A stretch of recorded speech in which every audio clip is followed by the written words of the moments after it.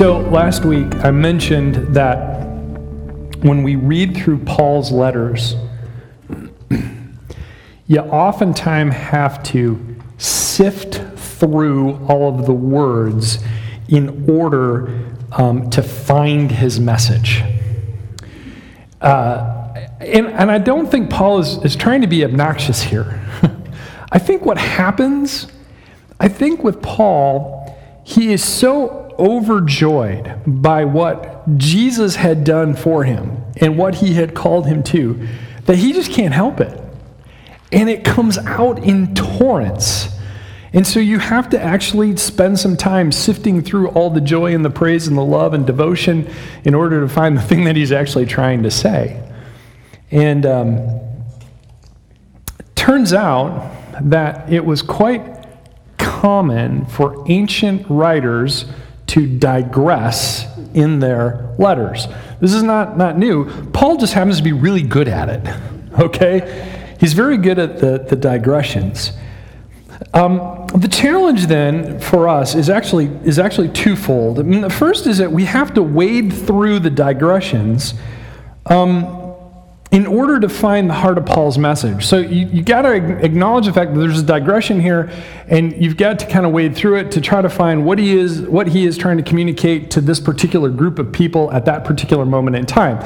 But the second piece of this, and it's the one that I think is easy to forget, at least it is for me, is that we can also draw some meaning out of those digressions, because there is a purpose behind the digressions. It isn't just Paul losing control for a few minutes. There's actually something that he's trying to say when he goes to these digressions. It's kind of like it just hits him, and it's almost like kind of theological squirrel. And he's got to go and he's got to follow that rabbit trail for just a couple of minutes, and he's taking you on that journey. And I think that this is an important piece of when we're reading for Paul. And it's exactly what we're going to do today, is we're going to look at a digression. Here, I want you to see this, hopefully. And the clicker on that working. Down to help me out. Okay, so we're in Ephesians chapter 3, by the way. If you've got a Bible, you may want to pull that one out. As you know, because this is a summer series and we're spending time in Ephesians, you may want to bring a Bible with you, at least have a Bible app. And if you don't have a Bible app, by all means, download the Thrive phone app, and we've got a Bible version there for you too. So in chapter 3, you see this verse 1. He starts for this reason, and then in verse 14 he picks that same phrase up again, for this reason, and everything that happens in between then verses 2 through 13 is a digression. Okay, so we got 9 verses of digression that's going on here. And so he says, for this reason, I, Paul, an apostle, and then he goes on the digression, and it's like, oh yeah, I forgot, for this reason, and then we're going to pick that one up next week. So we've got this digression that's happening in chapter 3, verses 2 through 13, and that's what we're going to explore today, is this digression, because I think there's some really interesting things in here. And I'm going to do something a little bit different today. Most of you know that when I preach, I usually preach out of the New International Version of the Bible, which is a good, solid translation for preaching. But because we're doing some hardcore kind of Bible study, I'm going to switch today, and I'm going to use the English Standard Version, which is a very accurate translation of the Bible, and we need that accuracy for some of the work that we're going to do. Does this make sense? So if what I'm reading on the screen is different than the NIV that you have in your hand, hey, that's cool. The NIV, great translation, I love it, but I really want some accuracy here, and so we're going to use the ESV for today, English Standard Version. It's a relatively new translation of the Bible, but it's very, very accurate, and we want to use that one. So we're going to start with Ephesians 3. Why am I even holding on to that? Okay, Ephesians 3, beginning with verse 2. Assuming that you have heard of the stewardship of God's grace that was given to me for you, how the mystery was made known to me by revelation, as I have written briefly. When you read this, you can perceive my insight into the mystery of Christ, which was not made known to the sons of men in other generations, as has now been revealed to his holy apostles and prophets by the Spirit. Okay? So he starts this digression, and let's be honest, this is a little confusing, isn't it? I mean, this is not the easiest thing to understand, but there's a couple of things I want to pull out here. He says, first of all, a stewardship of God's grace. And the word here that's used in Greek has this idea carried in it of managing on the behalf of another person. So I don't necessarily own it, but I have been given to it, so I have to manage it. Somebody's given this to me, and I have to manage it. So what is he talking about here? I have the stewardship of God's grace. I have to manage the grace that God has given me. Which is a really interesting thought if you think about it. And then he talks next about this idea of mystery. He actually mentions the word twice. And what's really cool is that the Greek term here is mysterion. Isn't that cool? It's just fun to say, mysterion. And he talks about this mystery, how the mystery was made known to me by revelation. And you can perceive my insight into the mystery of Christ. And he talks about this mystery. And for me, I'm like, okay, what's he talking about here? What's the mystery? What is all of this stuff? Well, fortunately, for us, he answers this in verse 6. This mystery is that the Gentiles are fellow heirs, members of the same body, and partakers of the promise in Christ Jesus through the gospel. So let's get this straight. I have been given a stewardship of grace, and this grace has given me insight into the mystery. And if you want to know what the mystery is, here it is. The mystery is that the non-Jewish people, what we call Gentiles, are fellow heirs, members of the same body, and partakers of the promise. And the message here is very, very simple. You belong. You belong. If you're a non-Jewish person, which most of us here are, we belong. Now, we touched on this briefly in chapter 2. Because Christ brought peace to all, he brought all near to him. And this would have been news to the Jewish people. Because for centuries, for millennia, they were God's chosen, right?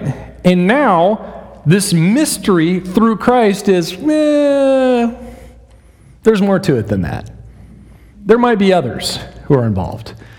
The Gentiles, the people who are non-Jewish. And the message then for us is this idea that you belong, because we're all kind of non-Jewish. The fact of the matter is that Paul hadn't preached this, you and I would probably not be here today. Because at some point, we can trace our lineage, and we might not actually be able to do that. We can trace our spiritual lineage because somebody followed Jesus, and somebody before that followed Jesus and told someone, and somebody before that followed. Do you understand? This makes sense, right? So the fact of the matter is, when Paul says that Gentiles, that non-Jewish people, you are the beneficiaries of that. That's why you're here today. And I think this is an important thing, that you belong. It doesn't matter what your heritage is. It doesn't matter what your last name is. And by the way, it doesn't matter who you vote for. It doesn't matter your zip code or your bank balance. It doesn't matter what your past is. You too can belong to the family of God. Isn't that a beautiful picture? You belong. The mystery in Christ is that you can belong and to partake in the promise of Christ. It's a powerful kind of thing. And then he keeps going. Verse 7. Of this gospel, of this good news, I was made a minister according to the gift of God's grace. There's that word again, grace. Which was given me by the working of his power. To me, though I am the very least of all the saints, this grace was given to preach to the Gentiles the unsearchable riches of Christ and to bring to light for everyone what is the plan of the mystery hidden for ages in God who created all things.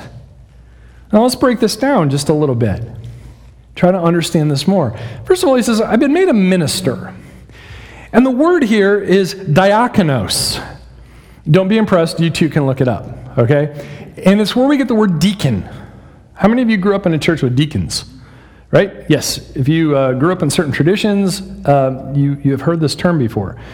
And Paul says, I have been made a diakonos, and he says it's minister. And the idea here is a manager or someone who administrates, okay?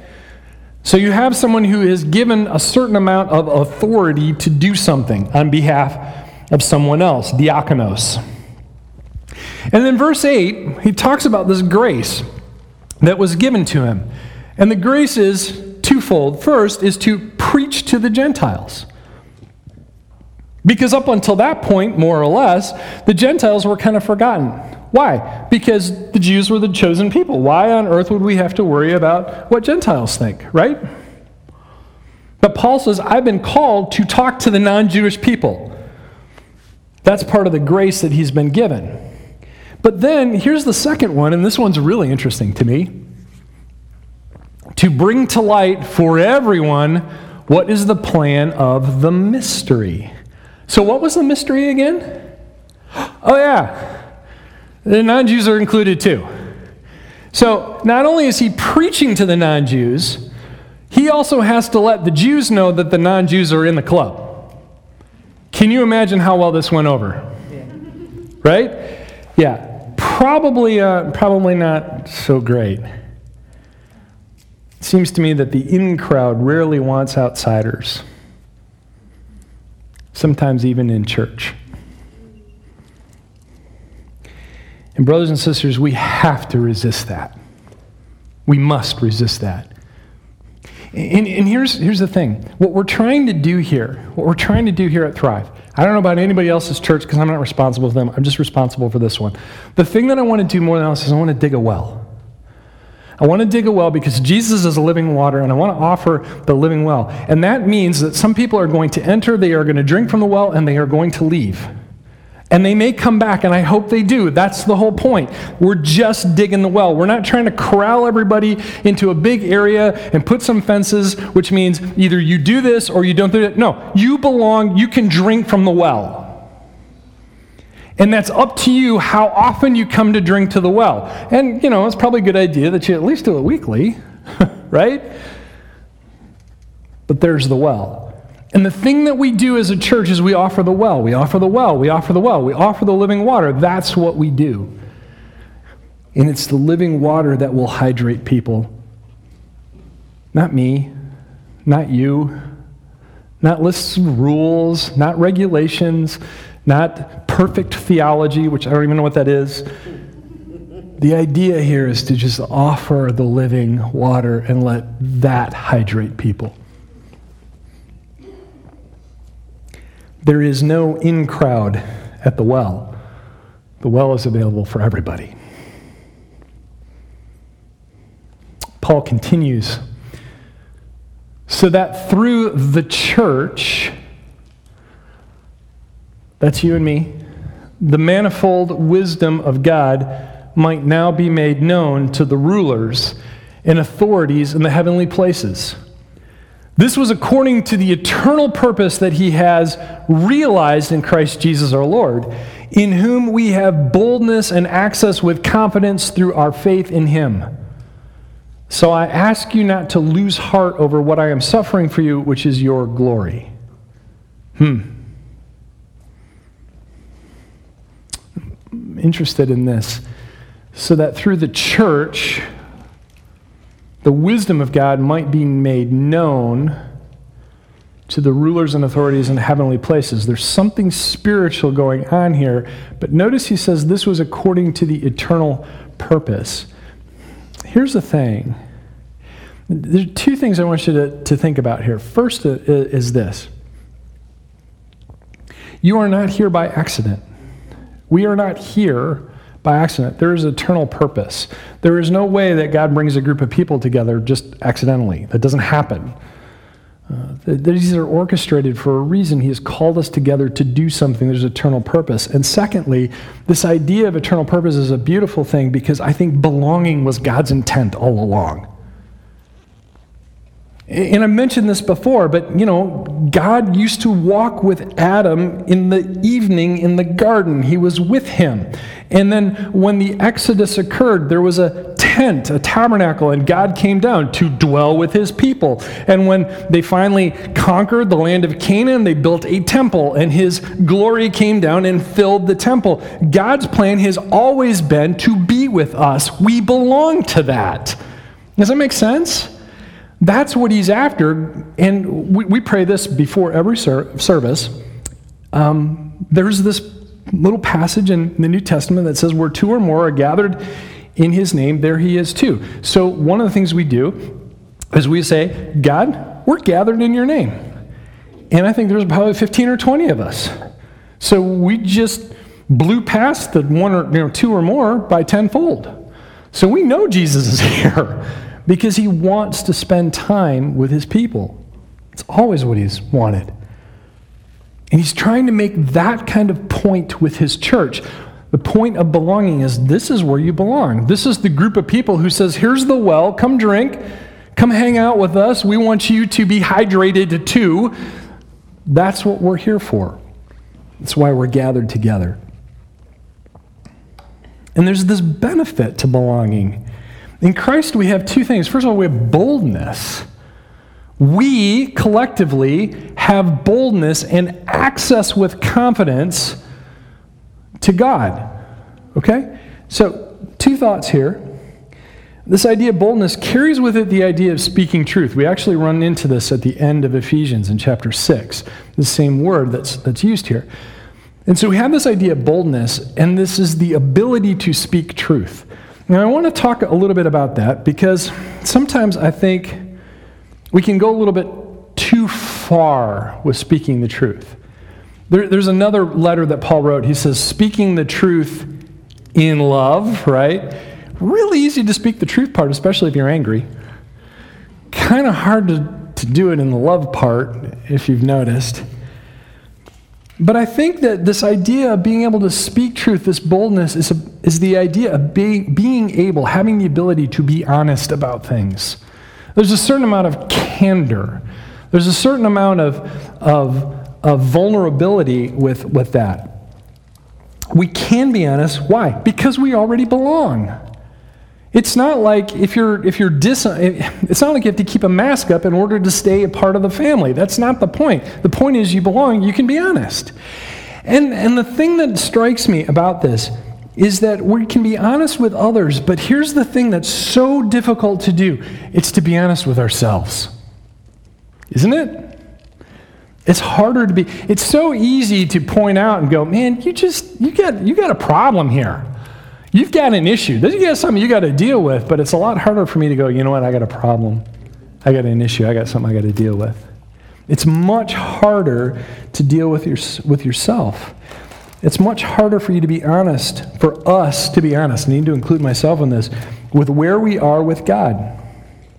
It's much harder for us to be honest with ourselves about where we are with others. It's much harder for us to be honest with ourselves about our life circumstances and the responsibility that we have for it, isn't it? Nobody wants to deal with that.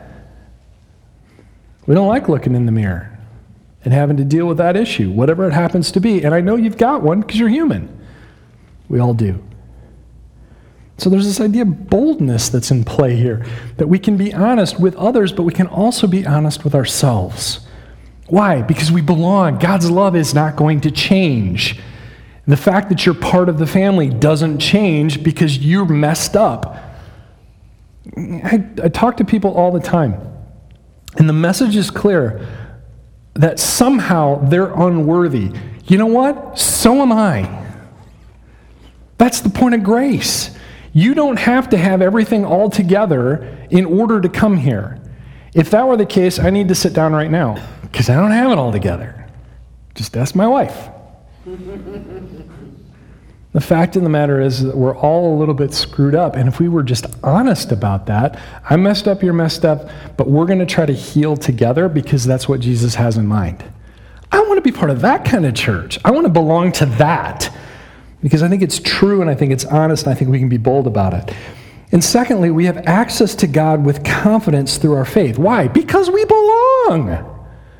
Because you have a Father who loves you, who has not abandoned any one of us, and so we have access to him, and we can go to him with all of our mess, all of our junk, all of our foolishness, and we say, God, I need some help with this. And that access and the boldness sometimes needs to start right here before we worry about what's happening out there. You with me? Yeah, I think so. I'm puzzled over what all this might mean for us. We have boldness and access to God. And when we think about that, it's kind of exciting, and it's a little scary to have that kind of empowerment. But here's the other thing. We, together, now know what the mystery is, too, that belonging can encompass everyone. Every single one of us, and more. That love expands. Love actually opens the gates wider. I think that means that each one of us is called to administer good news and grace too. Now, I want to talk about this idea of managing a little bit, because I think all of us ultimately are in the distribution business. That you are in the distribution business. And here's what I mean by that. When we talk about managing and administrating, I've worked for a lot of different companies. In fact, my dad and I had this conversation a few years before he died. My dad worked for the same company for 30 plus years. He retired and then worked for a contractor doing the exact same job, just for a different company. So he worked for 2 companies his entire career. I think I worked for 8 companies in the first 10 years of my career. He thought I was crazy and I thought he was nuts, so it kind of worked out for the 2 of us. But every manager that I had has a certain amount of responsibility, and very often it's for cutting costs, increasing efficiency, and those sorts of things. How many of you have managers like that? Right? There's this idea that we have as managers that we have to conserve things, that we have to preserve things, that we have to manage it well. It means we have to be tight with it. We have to that's not the kind of management that we're talking about in Jesus. It's not to conserve, but to dispense. We have to manage things by making sure more people get this. That's the kind of management we're talking about, to administer this in a very generous, very open sort of way. Is this making sense? That's the kind of management, that's the kind of diakonos, deacon, management, administering this type of thing over and over, to just be very open and generous about it. We have to dispense things like Jesus. Maybe it's about good news and those first 2 words that we talked about several weeks ago, grace and peace. What would it be like to administer grace and peace to the people that you see around you? Who do you know that needs a little bit of good news? And what I mean by good news, I want you to hear this. It's not, the good news isn't, do you know where you're going to go when you die? That's not the good news. That's not the question to ask. But rather, what circumstances are they dealing with? What kind of nonsense is in their life? What kind of misery, what kind of problem can you help alleviate in some way to show the love of Christ? Because people will never understand that God loves them if you don't love them. Are you connecting these dots? And this is a big deal, I think. Who do you know that needs good news? And so here's what I think the digression tells us. This is a digression, right? This isn't even the main meat of the whole letter, but here's the digression. That you belong, you dispense, but you don't have to do it by yourself. You can have boldness and access to God to help you. That's what I think this digression is all about.